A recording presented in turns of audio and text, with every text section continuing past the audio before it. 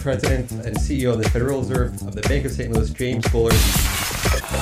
President and CEO of the Federal Reserve Bank of Philadelphia, Pat Harker. And yet we're hundreds of basis points away from our target. Welcome to our Behind the Markets podcast. I'm your host, Jeremy Schwartz. Alongside my co-host, Wharton Finance Professor Jeremy Siegel, we tackle market trends each and every week on SiriusXM's Wharton Business Radio Channel 111. Enjoy this week's show.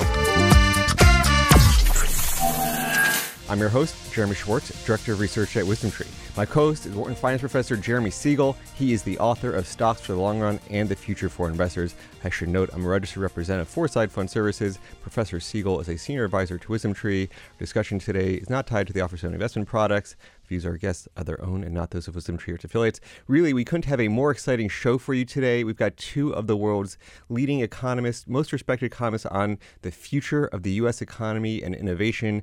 One contends progress will be slow and incremental. The other that the future is bright. These two economists, Robert Gordon, Joe Mocher, both professors of economics at Northwestern University. We're going to be talking with them for the full hour on their outlooks. But before we turn to them, Professor Siegel, I know you want to comment on the markets here, the all the data that we're getting in here. Maybe just give us a little bit of brief market commentary before we turn to the economic discussion with the two. Yeah, I mean, so much is going on. It's hard to know. Well, we have the Dow Jones at an all-time high, the S&P at an all-time high. All the averages of NASDAQ is just a little off. If you want a broader picture of what I think has happened over the years, I do think that the rally in stocks and the sell-off in bonds was a Trump phenomenon in November, December, January, and February. But as the Trump agenda has stalled, what kept the market up was very good earnings in the first quarter.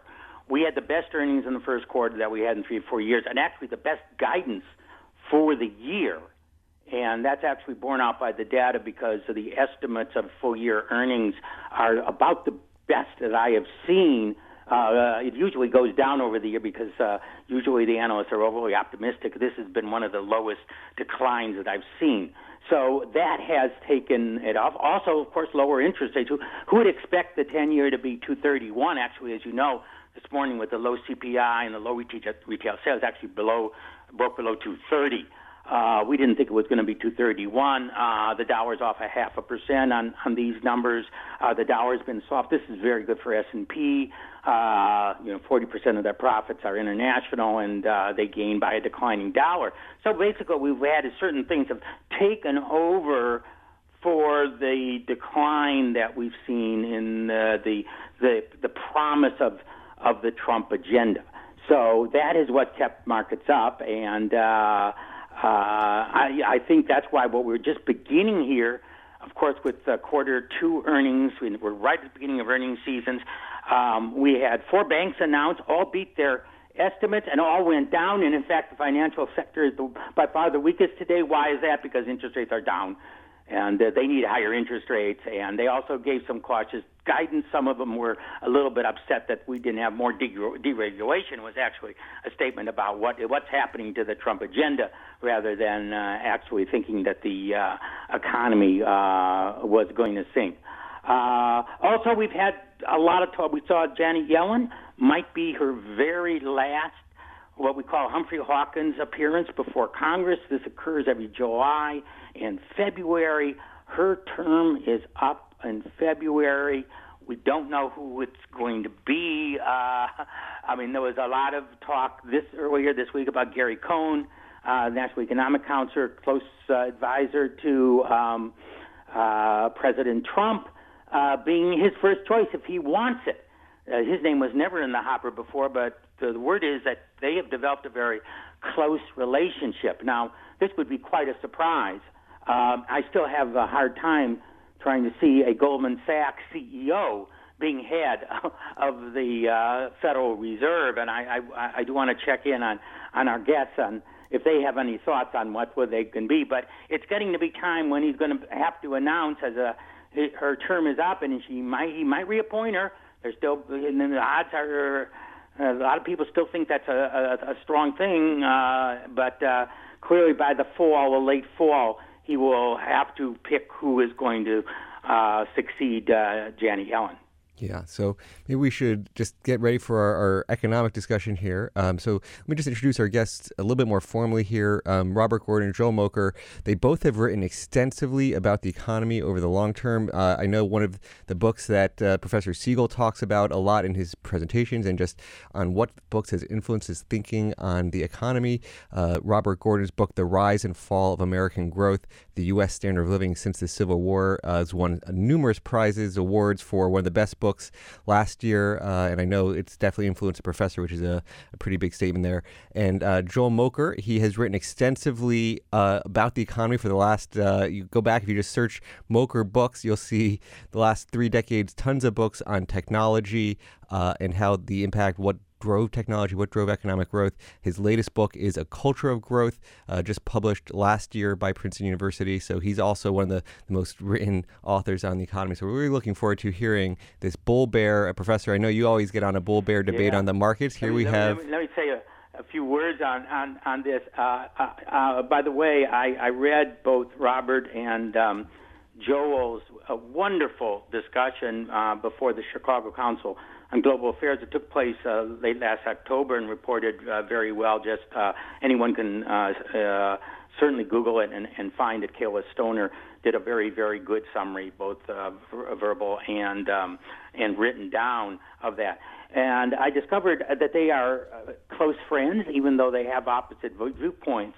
And of course, I couldn't help but think of my own close friend, Bob Shiller, and I, who have opposite viewpoints on where the stock market is going and have had for many years and have been in many debates. Actually, just one that was late in April at the CFA Society annual meeting in Philadelphia on which way the stock market's going. So the sort of these odd couples come up every so often, and it's really fun. It's really, I think, fun to find two friends that can remain friends even though they disagree about the fundamental output. Robert, are you there? Yes, I am. Yeah, and you got your PhD from MIT? Was it in '67? Yes, that's right. Yeah, that was the year I came. So I have a glimmer that you were leaving at that time, and that was the year I met Bob Shiller. And as we all know, that's 50 years ago now. It's hard to believe. 1967. What I thought we would do, although we are familiar with your work, that each of you give a 5-6 minute just summary of your positions for our audience, and then we will launch right into a Q&A session. Why don't we start with you, Bob? Let me say, Jeremy Schwartz did mention there are few books that move the needle in my head. Maybe I think I just know everything and dismiss too much. But your book, I think the Rise and Fall, and I was a skeptic. I'm basically an optimist. I still think I'm somewhat in Joel's camp on being an optimist on technology. But there's no question that reading your book moved my needle.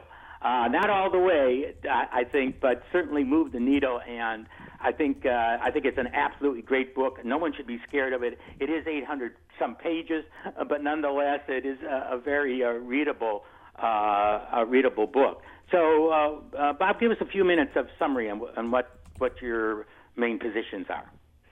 Well, we need to look back and get some perspective on U.S. economic growth.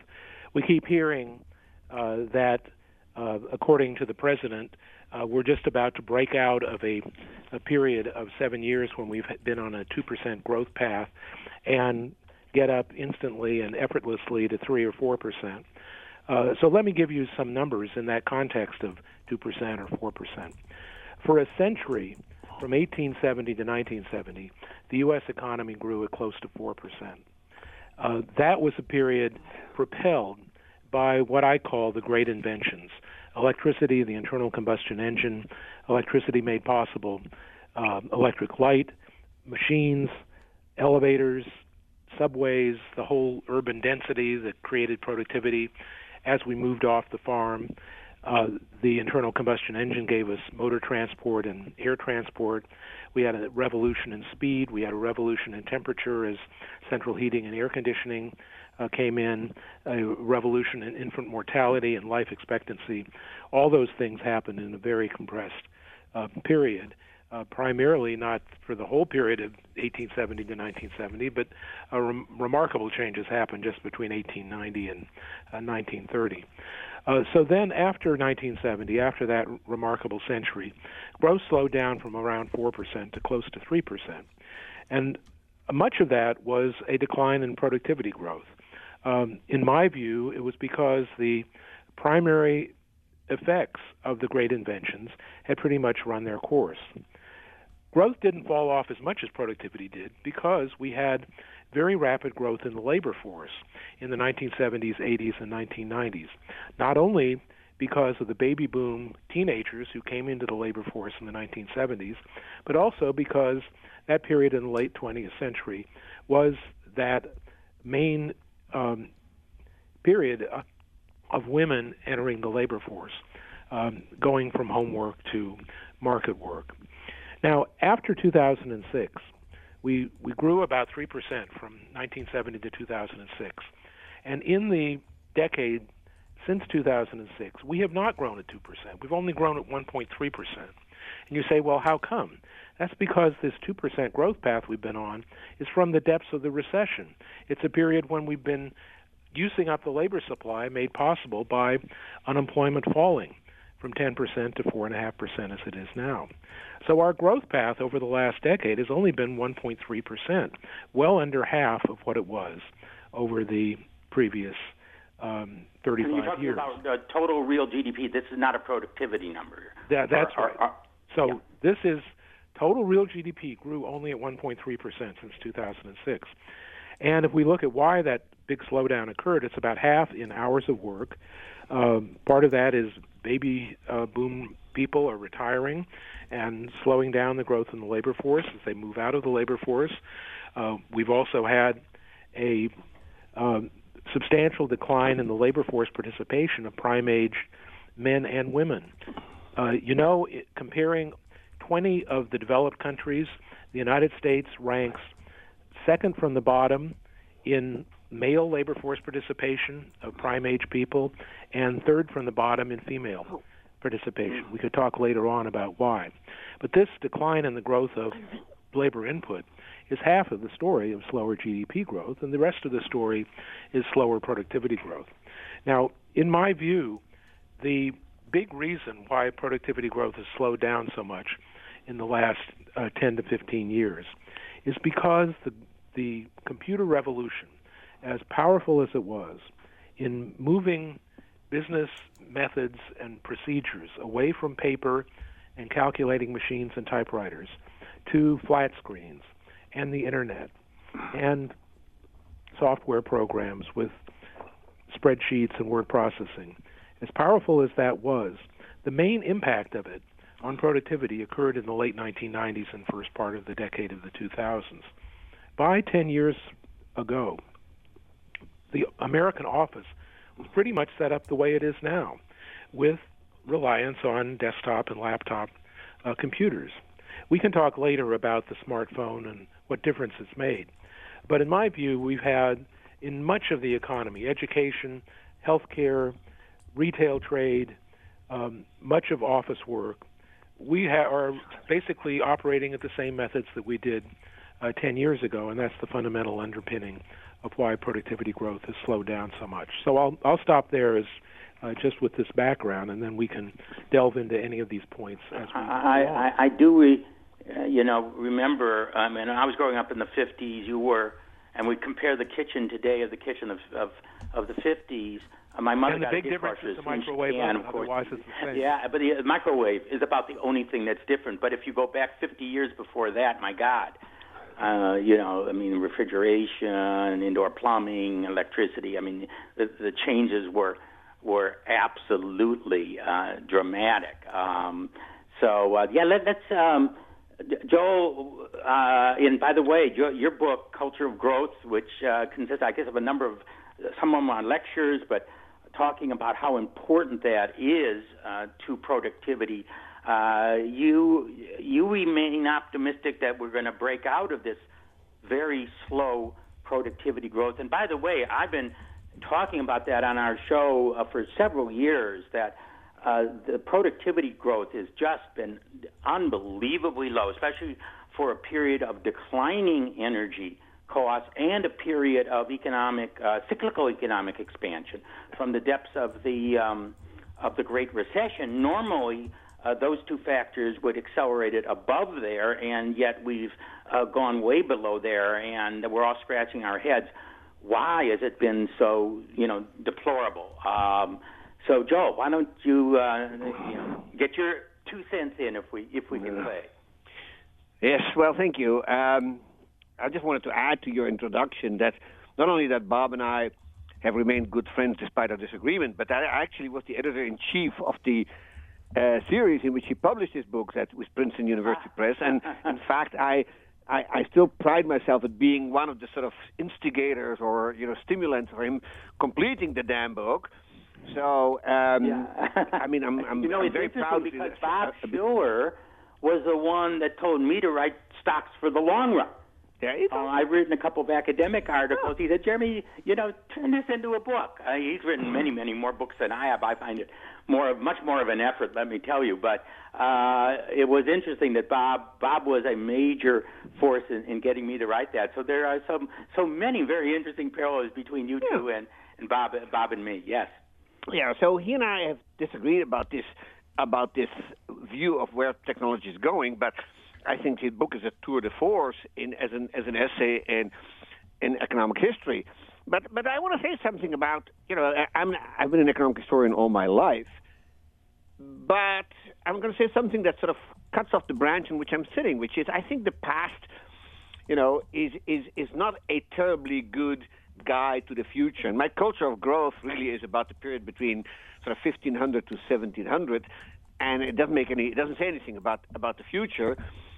And so I'm going to be very careful about drawing inferences from history, largely because I think what's happened in the 19th and 20th century is that economic growth has undergone some kind of phase transition in which it's not just that it's accelerating, but the entire set of parameters that determines its dynamic path have changed. We're in a different world, and we're in a world in which technology is driven by very different factors. And so let me explain what I mean by that. I think until about 1700, basically what we would call science, what people investigate in an informal way the world around them, had very little impact on the way we make things. Technology and science were essentially disjoint. And then what you see happening very slowly at first, and then at an ever faster rate, is that science begins to inform technology. And it's unthinkable that somebody would today design and say something like a nuclear reactor sort of by accident or serendipitously, the way things were being discovered before. And so that, of course, raises the question is what's driving science? And that's basically this main source of my optimism, because the way I see the interaction between what I call propositional knowledge, which is knowledge about the world, and prescriptive knowledge, which is how we make things, this is a two-way street. And it's terribly important to understand that not only that science drives technology, but also that technology drives science. And, this actually can be traced back to the 17th century when you look at the great scientific revolution, and you have to realize that what was in large part driving that was new tools and instruments that became available to people investigating nature. So we think about the microscope, we think about the telescope, we think about the barometer, vacuum pump, a whole bunch of things that were basically made by artisans who weren't scientists themselves, but then were used by scientists. And that sort of feeds back into technology, because you can't imagine how something like a steam engine would come about unless you understood that people came to grips with the fact that something like a vacuum was possible, that kind of stuff. Now, if you think that is a good model, and you transplant that to our own age, you start realizing that scientists today have at their disposal a set of tools that are so much more powerful than anything we ever dreamed about in the past, that the entire system has changed dramatically. And, that is something that basically just a small glance at a few, sections in The Economist or Scientific American or anything will sort of illustrate that to no end. I mean, we have tools. It's not just that we have microscopes and telescopes that are vastly more powerful that allow us to do sort of nanoscopic research. But we have tools that nobody even dreamed about in the past, including, of course, lasers and powerful computers that allow us to do things like computational biology and computational physics. So that part of what's driving technology is so much more powerful today than it was even 25 years ago that I can't see how this is not going to result in a rapid acceleration of technological progress. And so if you buy that story, then you should ask, well, why don't the TFP statistics show that? And there are two remarks I have about that. One of this, I think we should sort of liberate ourselves from our TFP fetishism. We sort of get totally hung up for our listeners. Total factor productivity, which is really the core kernel of productivity growth, which of course sets the standard of living and the real wage. So it is the most important long-run variable probably we have. Yeah. Except that there are sort of two things that are wrong with it, and nobody knows it better than my esteemed colleague Robert J. Gordon, and that is that, TFP and technological progress are not interchangeable. We can have a lot of technological progress without it showing up in productivity, making things that don't enter the national account for one reason or another. And secondly, of course, we can have an acceleration or a decline in productivity that have nothing to do with technological progress, but have to do with other things such as, for instance, the dynamics of competition within the economy, the efficiency by which resources are being allocated, and on and on and on. And there is growing evidence that the slowdown in total factor productivity in the last 10, 15 years that Bob so meticulously documents aren't so much caused by a slowdown in technological progress as much as in the fact that, fewer firms are being born, and fewer firms are entering the industry, and more firms are dying. So the entire competitiveness of the American capitalist system is declining. So I'm not that hung up on total factor productivity because I think technological progress can be measured in different ways. For instance, the rate of patenting, which is also a very flawed measure, I should add, has been keeping up at very, very strong levels. We keep patenting as much as we did before. Now, that doesn't necessarily tell me all that much either, but it just tells you that we have many flawed measures of technological progress, and none of them is perfect. And just to hang everything on one of them strikes me as dangerous. So okay, I'm going to. Let me pause over here. I'm going to get to Bob's response to that. Let me say that in my book, Stocks for the Long Run, I do also talk about some long-run effects. And one thing that I saw as stimulating periods of growth was breakthroughs in communication. The invention in the paper, second century China. Then, of course, the printing press that we, Gutenberg's printing press. And then I thought, my goodness, the biggest one, there was a telephone, but now the Internet worldwide. Putting people in communication, you can now get the base knowledge. Anyone can get the base knowledge, and now we have 6 billion people that could access the world's information and build on top of that. I want to ask you, Joel, do you think that communication ability could be a powerful future stimulant to productivity not only think that, but I have said so in the past repeatedly. And again, let me draw from a historical analogy. And that is, you look at the 18th century, which is basically when this all began. One of the things that really strikes you is that the 18th century invented the search engine. Now, their search engine weren't nearly as powerful as ours, but they invented the encyclopedia. In fact, the Diderot and D'Alembert great encyclopedia is sort of often thought of it sort of as the paradigmatic, publication of the Enlightenment movement. And it basically allowed you to access best practice knowledge by looking at things alphabetically. And this is just one example. There's endless little sort of technical books with good indexes. That actually drove to a great extent what came after. But that stuff, much like, Galileo's telescope is very different from the Hubble. I think the encyclopedia compares to what we have today, which is the internet, in which basically the entire set of knowledge of the human race is being made increasingly available to everybody. And we're not just talking about, Wikipedia. We're talking about access to the union of all the scientific journals and magazines that exist in libraries. This is mind-boggling, but what it really tells you is that if innovation results to a great extent from recombining pieces of knowledge that hitherto were disjoint, then this is the key to further progress. Because people I want to get, before we're going to have to take a break in a few minutes, but I want to get Bob's response to that, the potential of the internet, the pooling of information, and of course the fact is that no one has bought an encyclopedia over the last 5 days. That used to be the wonderful graduation wedding gift or whatever, Encyclopedia Britannica or whatever. Now, of course, we all use a Wikipedia. And it's costless. Bob, how do you respond to that? How would you respond? Well, let me step back a minute and talk about the possibility that we're not measuring things correctly.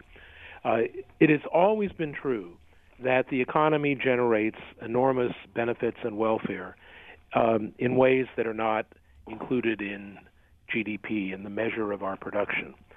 Think of the enormous benefit of the transition from the horse to the motor car, the cleanliness of the streets that came with that. Think of the security a mother would have without worrying that there was a 25% chance her newborn baby would die within the first year. Think of the cure of infectious diseases that happen. All of those benefits to humankind that occurred back in the early part of the 20th century were not included in GDP either. So when we look at today's inventions, and particularly the smartphone, the tablet, and all their offshoots and apps, we're getting great benefits from them as well. But they're not included in GDP. And much of the social networking and game playing that the smartphone makes possible is not making business firms capable of producing more or paying higher wages. It's not in GDP for a good reason. As for the potential of free and costless information, of moving from heavy print encyclopedias to Wikipedia, I think that's all part of the revolution that reached its peak in the late 1990s and early 2000s. Wikipedia was invented in 2001. So what I see is the benefits of the Internet have been around now for around 20 years.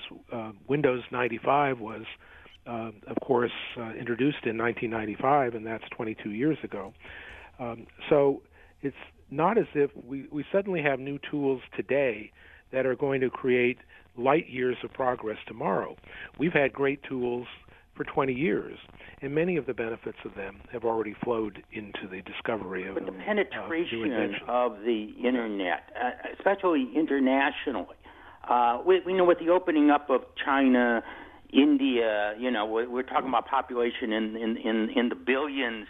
When anyone there can say, gee, I wonder has anyone thought about this particular problem? Just punch it on the Internet, and, you have brain power working. Now, yes, that was invented 20 years ago, but I would say in the last 5 years, we've really had the spread of this, particularly internationally, and where brain power could be applied on an international basis to some of the toughest problems in the world. Professor, let me ask that we take a quick break here, and then we're going to come back, continue this conversation. We had a pretty good introduction to the ideas on both sides from Joel and from Bob.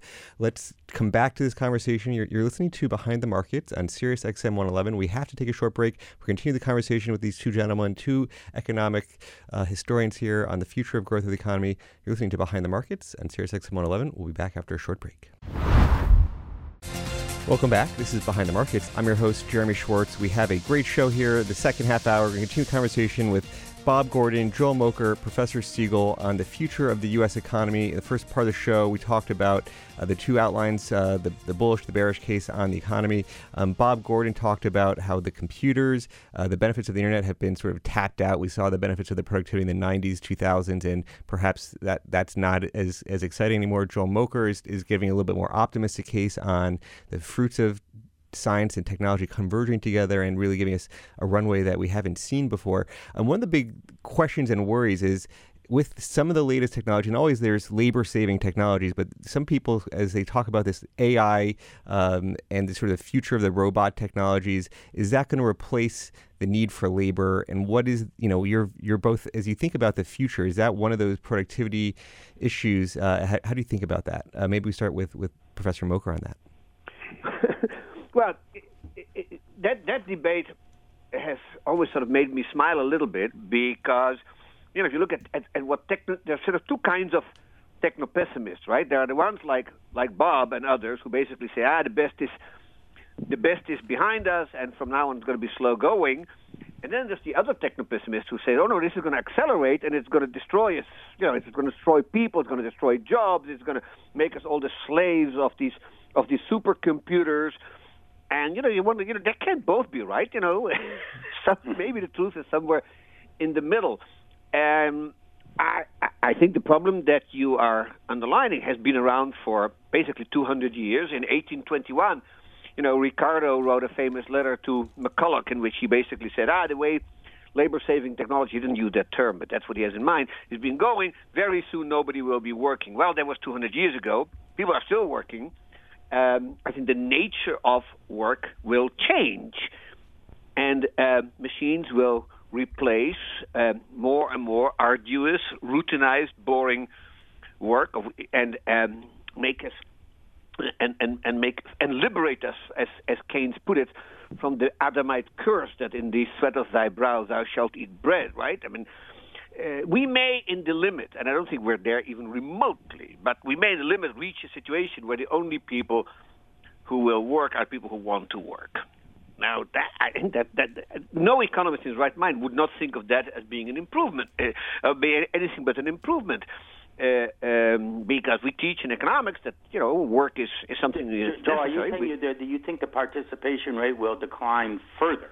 I think that I'm not totally sure that more the than participation just rate. Demographic. It's just that people will have enough of what they want, and their trade-off between leisure and work will move in the direction of less hours. Now, there has been that trend, as we know. I mean, there used to be 60-hour work weeks. Actually, most of it went down to, as Bob himself, I think, talked about it. Yeah, but, many decades ago, down to the 40-hour or 35-hour work week. I'll put it this way: that we have now. Do you think that there is possibility that will decline even further?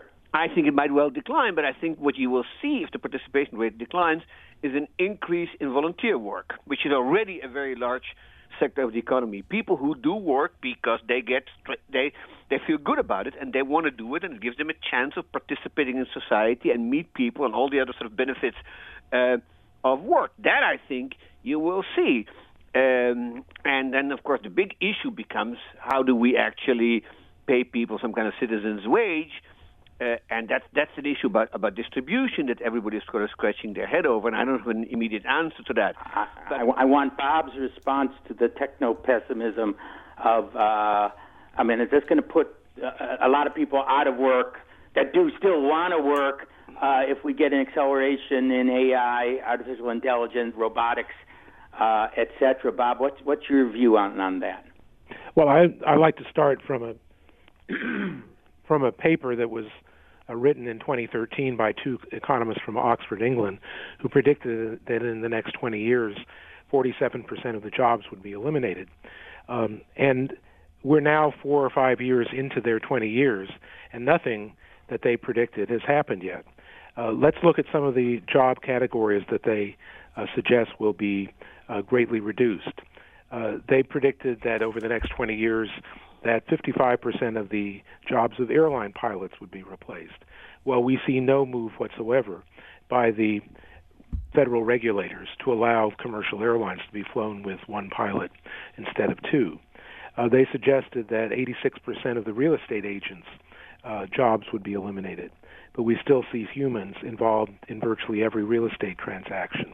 They said that 92% of the jobs of retail clerks would be eliminated. Yes, we are moving toward e-commerce, but so far, as of last year, e-commerce only made up 8% of retail trade. So there is a long way to go before all the jobs of those who work in the retail sector are eliminated. So, as you mentioned, there are techno-optimists and techno-pessimists.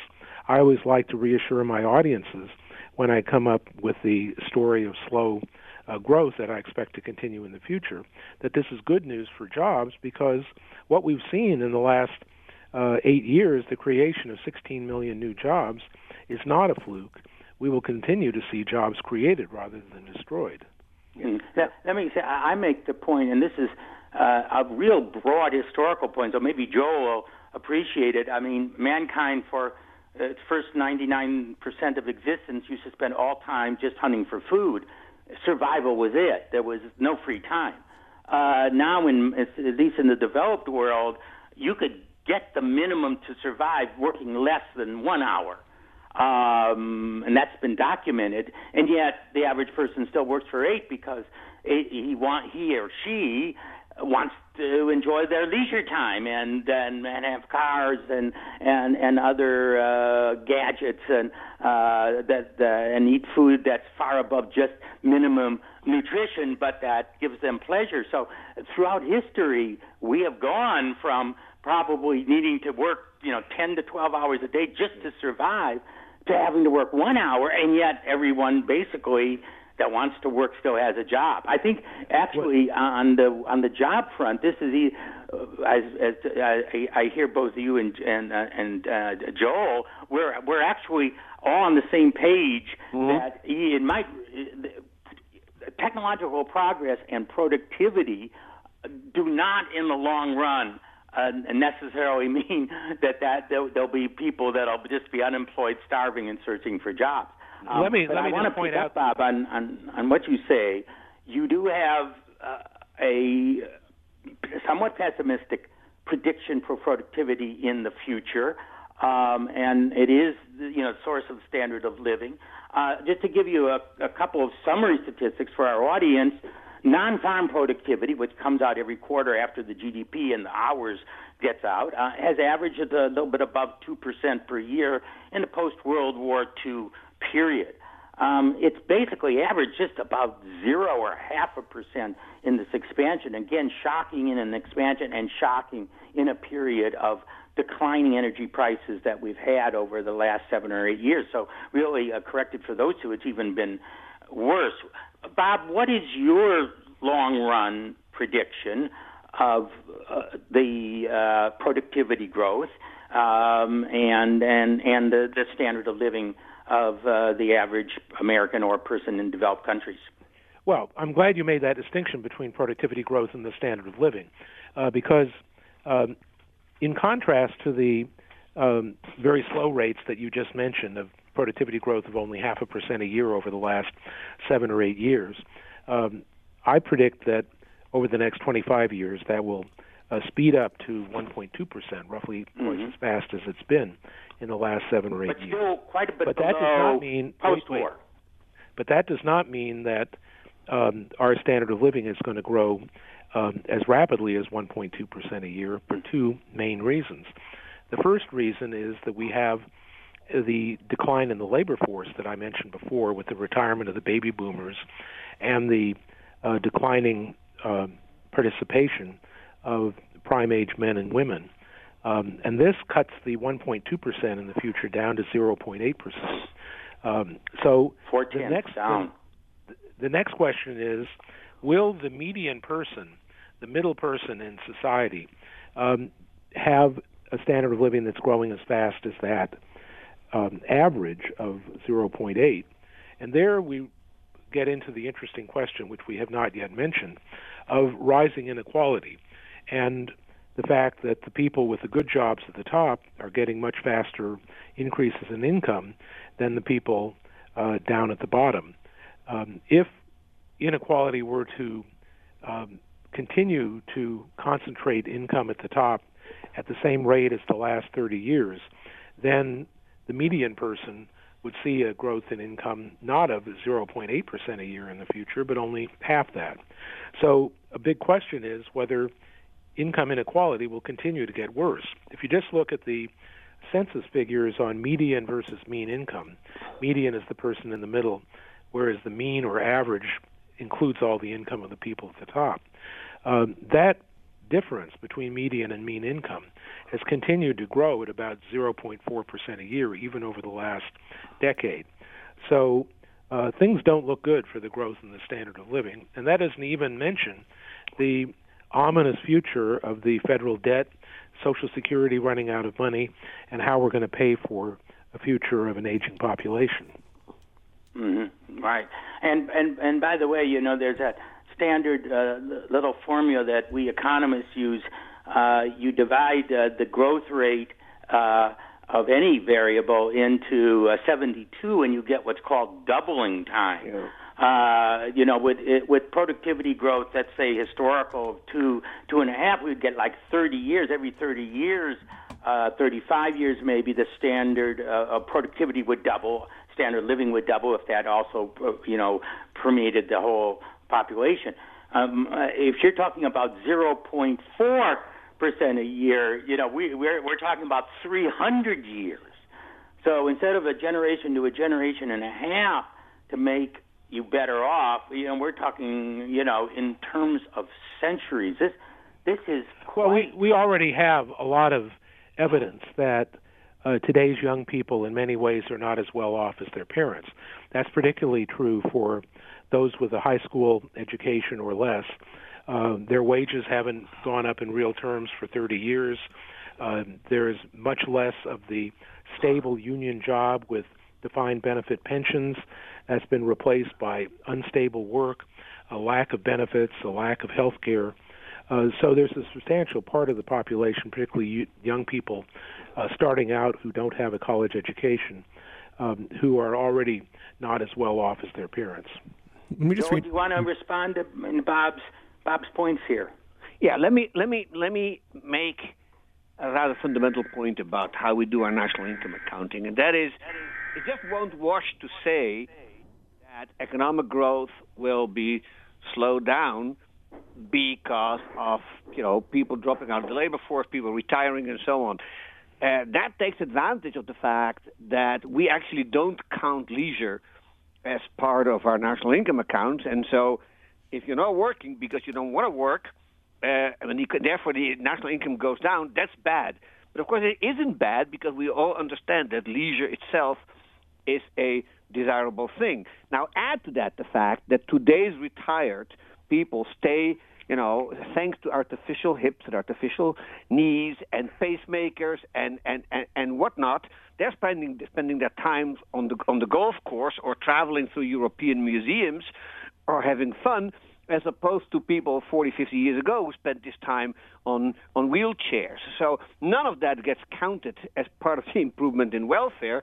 Now, the other thing, of course, is that it's not so obvious that these people aren't going to work. I refer both of you to a survey essay that was published last week in The Economist, in which they basically point out that we may be looking at a large proportion of population, particularly people in the 65 to 74 age bracket, who are basically fit to work, want to work, and there is no reason why they shouldn't work unless, if only we can change the institutions of society that have been systematically discriminated against them. So, you can't have it both ways. If these people work, then growth will actually be faster than it used to be, and because they're joining the labor force, and The Economist actually compared that to the huge boost in national income that we received from women joining the labor force after World War II. If they're not working, then they're better off by choosing not to work, and they're enjoying their leisure. So living standards aren't just what goes into GDP. And even the younger people who, according to Bob, are so much worse off than their parents, it's not obvious that if you measured it correctly, that would be the case. Their parents did not have all of the information of the world, in a little box that people buy at the Apple store. People are actually not buying cars, not because they can't afford them. They don't want to have cars, okay, because they can use Uber. They don't buy houses. They rent property. Technology has changed every aspect of our lives. And to measure things as if we're still in a wheat and steel economy strikes me as essentially very misleading. Living standards have been improving, I think, consistently. And just looking at real wage, it worries me a great deal, as Bob well knows, that the deflator really is biased towards the kind of growth that we can measure and not the improvement in welfare that's actually taking place. Now, he's absolutely right. This thing happened in the past as well. But I think it is much more noticeable today than it was ever before. It's moving at a faster speed. If you just think about sort of a few things that we're all getting that we take for granted, that are now free and don't enter the national income accounts at all. Think about GPS, for instance. Okay, so anybody can get today into Google Maps and find their way. You don't have to buy maps. You don't have to ask people where you go. It is something that we take for granted. It's just happened in the last 5 or 10 years. You look at music, the access to any kind of music you can imagine on sites like Spotify and Pandora and God knows how many others. And this stuff is either free or virtually free. All of those things enter into economic welfare, but because they're not being paid for directly by the consumer, they don't enter the national income account. And I think that is accelerating because the digital economy allows us to essentially make these things as cheap as possible. But here I want to make one more point, and that is, Jeremy, you're absolutely right what you said about the Internet. But I do want to point out that technological progress now, and certainly in the next 10 or 15 years, actually should sort of wean itself from this digital economy fetishism. Freeman Dyson wrote recently that if the 20th century was the age of physics, the 21st century will be the age of biology. And I think what is now more or less with us or above the horizon is our ability to manipulate living beings, both plants and animals, to a degree that Charles Darwin wouldn't have dreamed about. And these new techniques of genetic editing will allow us to produce things that will essentially create an entirely new world. Now, whether that world is going to be good or bad is a separate dispute.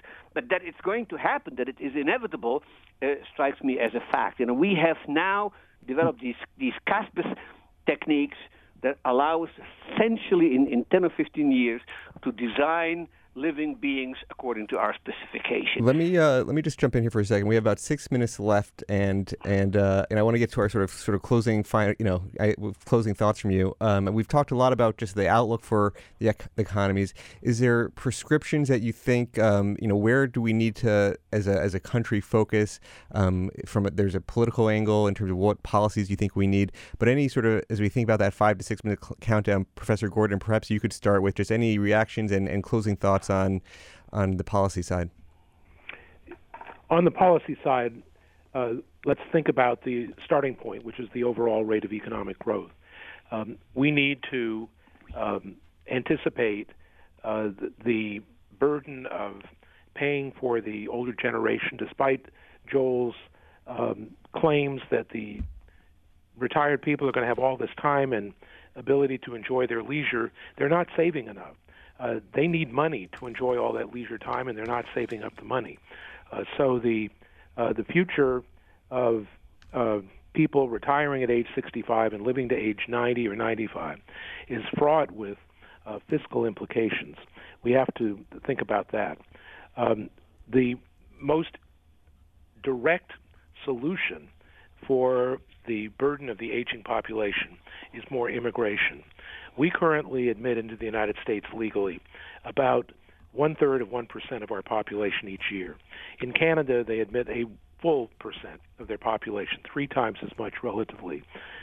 If we were to follow Canada with their point system, rewarding people for education, language ability, and job training, we would be able to bring in more capable people, job creators, people who would start new business firms. So I would put at the top of my policy list going totally in the opposite direction of President Trump on immigration.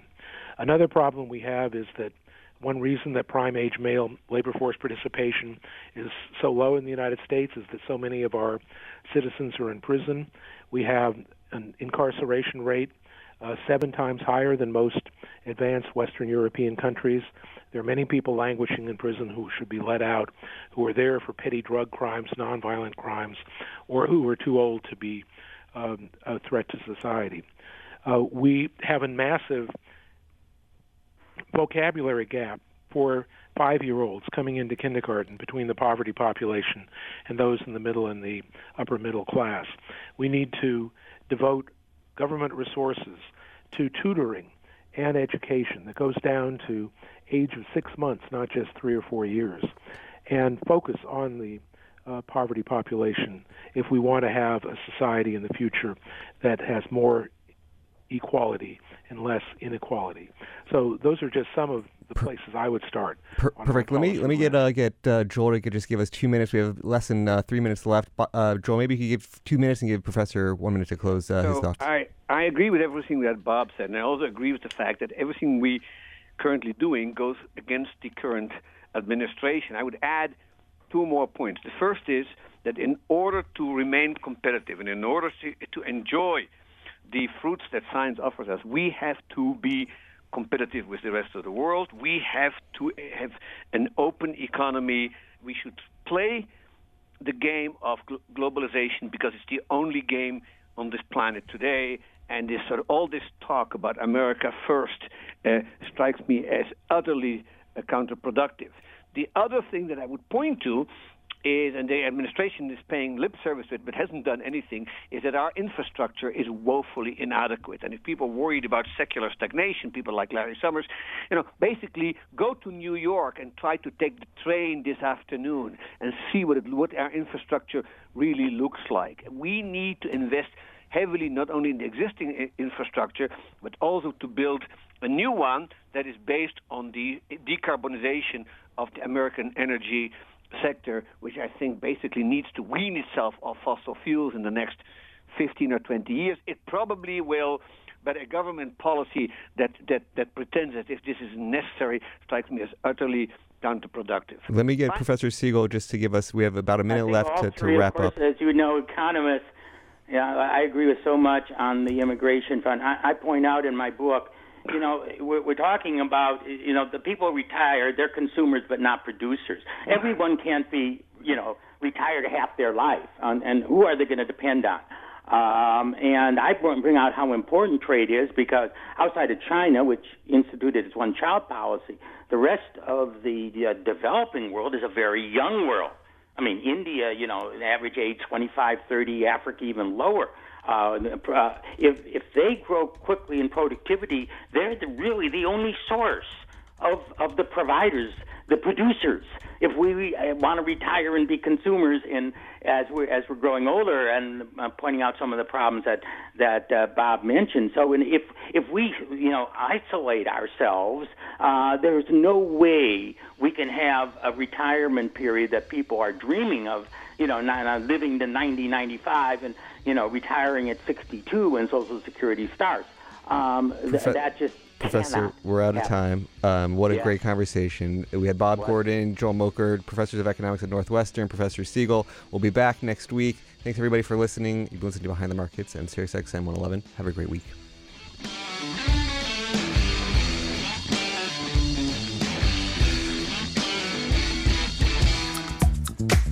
Don't forget to check out Behind the Markets Live every Friday, 1 to 2 p.m. Eastern on SiriusXM's Business Radio, Channel 111. Join us next week for another edition of the Behind the Markets podcast.